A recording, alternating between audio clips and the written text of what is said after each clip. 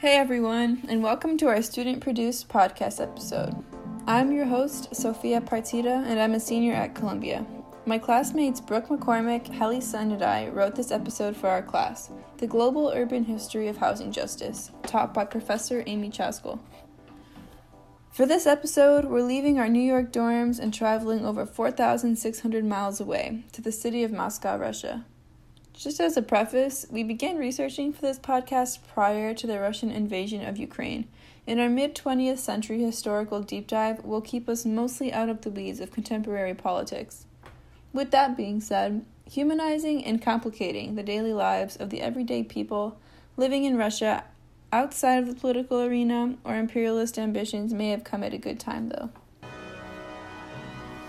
Here, we're listening to a brief clip of Dmitri Shostakovich's operetta, Cheryomushki.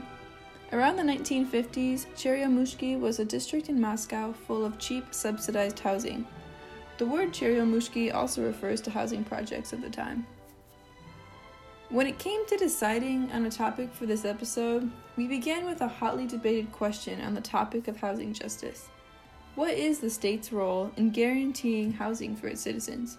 And logistically, what might large-scale state provision of housing look like?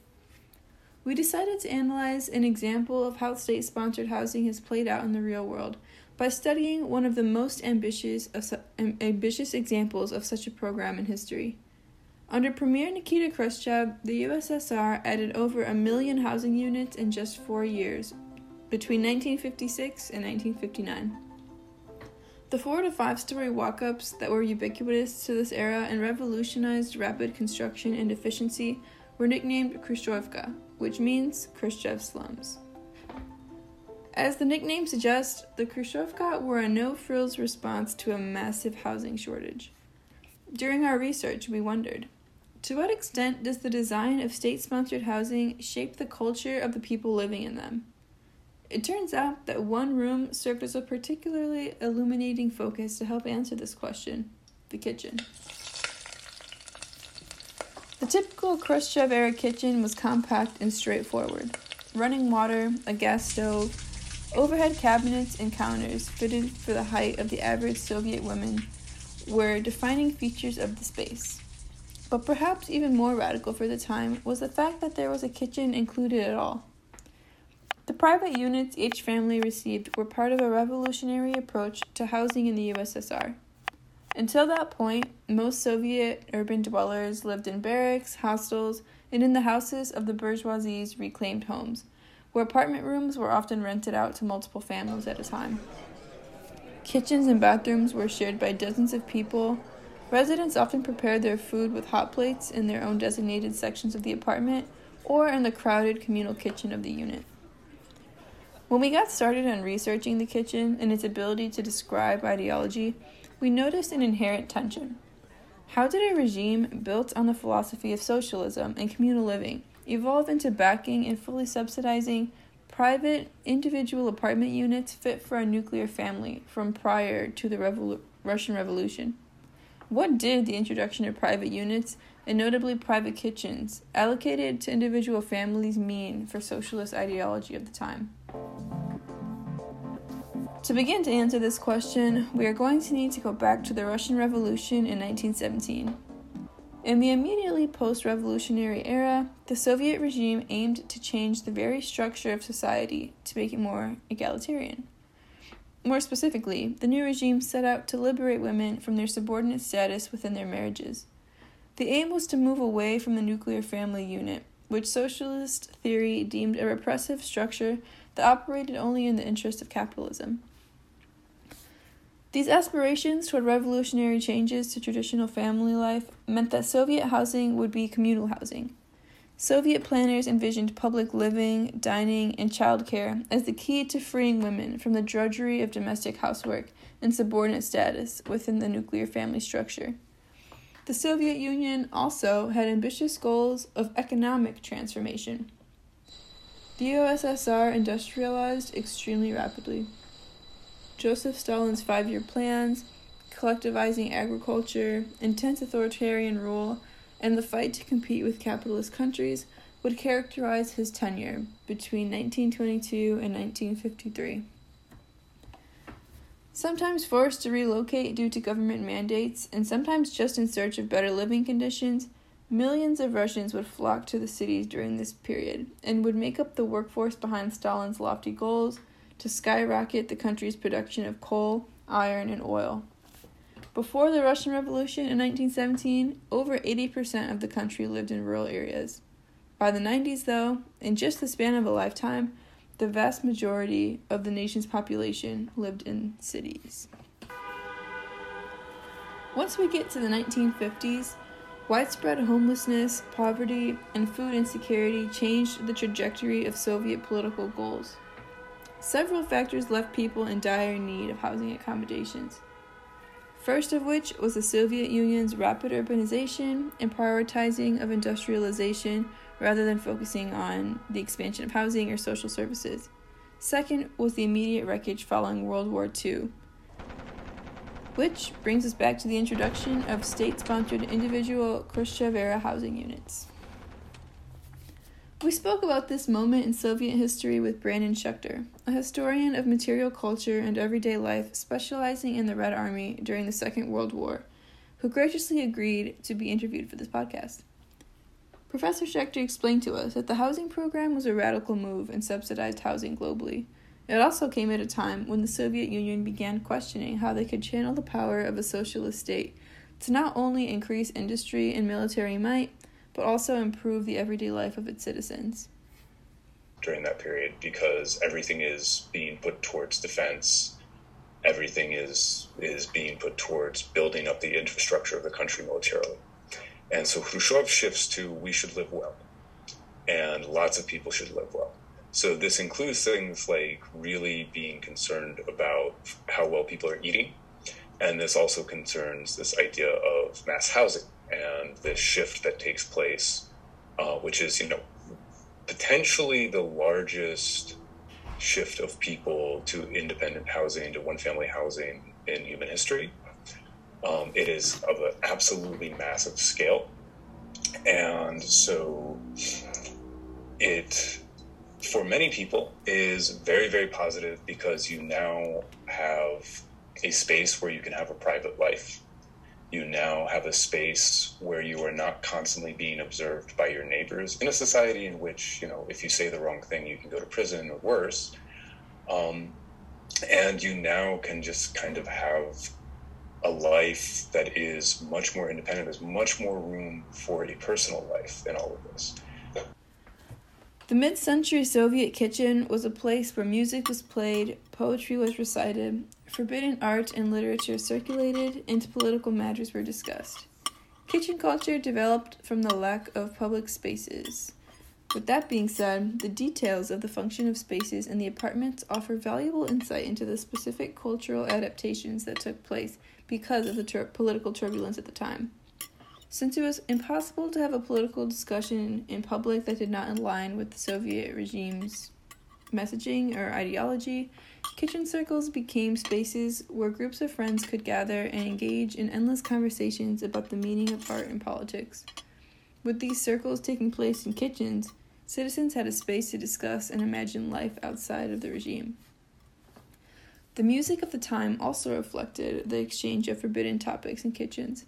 Before the widespread use of tape recorders, people recorded banned music on X-ray film salvaged from hospital waste bins. Kitchen culture is also mentioned in music of their time, with Nautilus Pompilius' song Bound with One Chain. His lyrics translate to some words for the kitchen, the other for the streets. Similarly, the popular Russian singer and songwriter Viktor Tsoi also had something to say about this when he sang, "I love kitchens because they keep secrets." Here, he speaks of the free conversational nature that took place in Soviet kitchens, which contrasted with the social norms constructed by the regime of the time.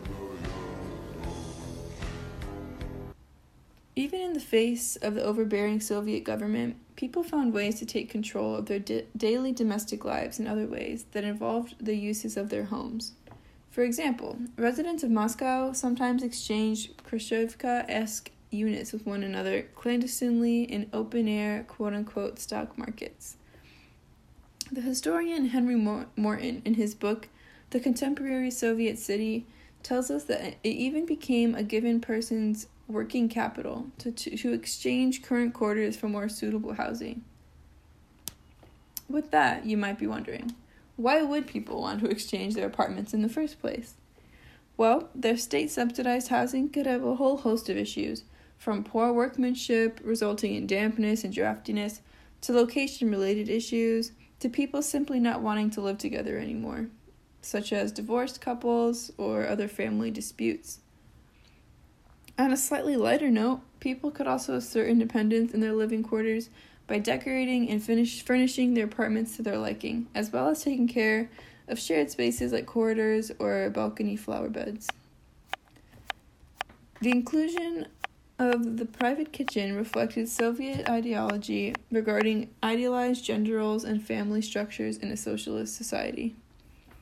Despite previously renouncing nuclear families in the late 1930s and early 1940s, Soviet leaders considered the nuclear family to be the solid foundation that would make up Soviet society.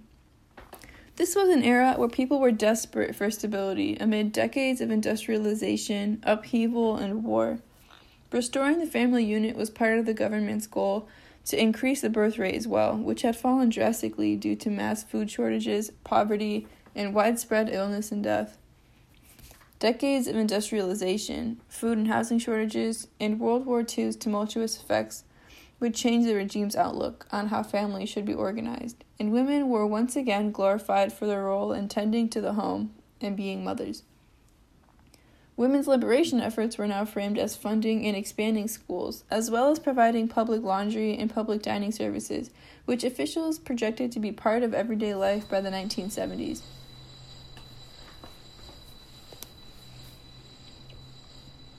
Until the regime could subsidize all forms of dining, housework, and childcare, who would be the one in charge of household duties? Both in theory and in practice, it would be women, and it would stay that way. As my tone suggests, public dining programs never gained popular support, nor had the funding to ever come to fruition. To understand why things seem to contradict past decades' goals to liberate women from the home, we spoke to Professor Schechter, the Soviet history expert, again. He pointed out one interesting feature of Soviet government that could have played a role in how the regime was theorizing gender roles back in the 1960s. In the revolution and in the 20s, and you would see a relatively, as compared to the rest of the world, large number of women in very high, in high positions in the 20s, 30s, and to a lesser extent into the 40s. As time goes on, women continue to have careers and continue to be important, but if you look at the top level Soviet officials, it is increasingly male and increasingly aging. And that is one of the, so much so that by the end of the Soviet Union, it is, or by the last decades of the Soviet Union, it's often viewed as kind of a gerontocracy of men. Which is one of the bizarre contradictions of Soviet history, right? You go from basically one of the first states to give women the vote universally and to be very much invested in gender equality, to still having formal gender equality, but there are no figures. There's not like a Margaret Thatcher figure in Soviet history, right? Or in late Soviet history. By that time, it is very much like they're back to, in many ways, a male-run society in terms of who's in positions of power. But that being said, many women had serious careers and could get quite far, in lower-level administration, running factories and stuff like that. And there was not this idea, per se, it was not part of the cultural script necessarily, that women should not have a career. Women should have a career. In brief, by the mid-20th century, the Soviet regime felt they had effectively addressed and solved gender inequality. There is a very subtle differentiation between the Soviet woman homemaker and her American counterpart, for instance. At the Moscow Trade Fair in 1959, Vice President Nixon and Nikita Khrushchev compared U.S. and Soviet ideal kitchens in a now infamous debate. There, they were hotly debating the question you would probably expect them to be. That is, under which system do people live better, capitalism or communism? Nixon pointed out the widespread use of domestic appliances, which made the lives of American housewives easier. Khrushchev said communism considers women differently. Mr. Vice President, from what you have seen of our exhibition, how do you think it is going to impress the people of the Soviet Union? It's a very effective exhibit, and it's one that will cause a great deal of interest. The austere, compact nature of the Khrushchev kitchen fell in line with Soviet ideology towards gender and theoretical egalitarianism at the time. The ideal Soviet woman was not a housewife, but rather a woman who worked outside of the home. For that reason, the Soviet kitchen embodied the fine line between embracing modernity and technology without making it a frivolous, romanticized site of domestic servitude. The government pursued implementing electricity in the home, harnessing nuclear power, and increasing the availability of consumer goods and appliances to reduce the burden of housework. Notably, beyond water and electric wiring, however, many amenities were rare and exclusive to the more affluent or politically connected households in the Soviet Union. Ultimately, gender roles among urban women in Soviet Russia were not very far off from the pre-revolutionary days. Soviet women continued to balance work outside of the home with the also time-consuming and unpaid job of cooking and cleaning in a quote-unquote second shift after work. One 1969 short novel written by Soviet writer Natalia Baranska, called A Week Like Any Other, helps shed light on the daily life for many women living in Khrushchev-era units. Written in first person, the book shows the daily activities of a married woman who works as a scientist by day while also managing the maintenance of the home and cooking for her family of 4 by night. In the short story, our protagonist is required to fill out a questionnaire handed out to all the women in her office by inquiring demographers. The questionnaire asked about women's daily lives, time spent at work, the type of housing they live in, and the things like the amount of time they have for leisure. The story's author, Baranska, writes, "Oh, leisure, leisure, what a clumsy word, leisure. Women fight for leisure. What nonsense, leisure. Personally, my sport is running. Running here, running there, a shopping bag in each hand, and up, down, trolleybus, autobus, into the metro, out of the metro. Our district has no stores. We've been living there for over a year, and they haven't been finished yet." Thus, this era forced women to take on both domestic and professional roles. At the same time, this emphasis on modernity, technology, and science discouraged women from tending to the home in the same traditional ways their mothers and grandmothers did, and represented the assertion of state control over past generations' learned methods of cooking and housekeeping. We hope that this historical overview has given nuance to your understanding of the Soviet Union. If you're curious about Khrushchyovka today, know that many of them are still standing and are still inhabited. As these units have greatly deteriorated and weren't meant to last this long, the Russian government advocated for their mass demolition in 2017, affecting thousands of residents who will now have to be resettled. Ultimately, the Khrushchev kitchen can help us speak to the politics, gender roles, family structures, and revolutionary attitudes towards housing during the era when they were constructed.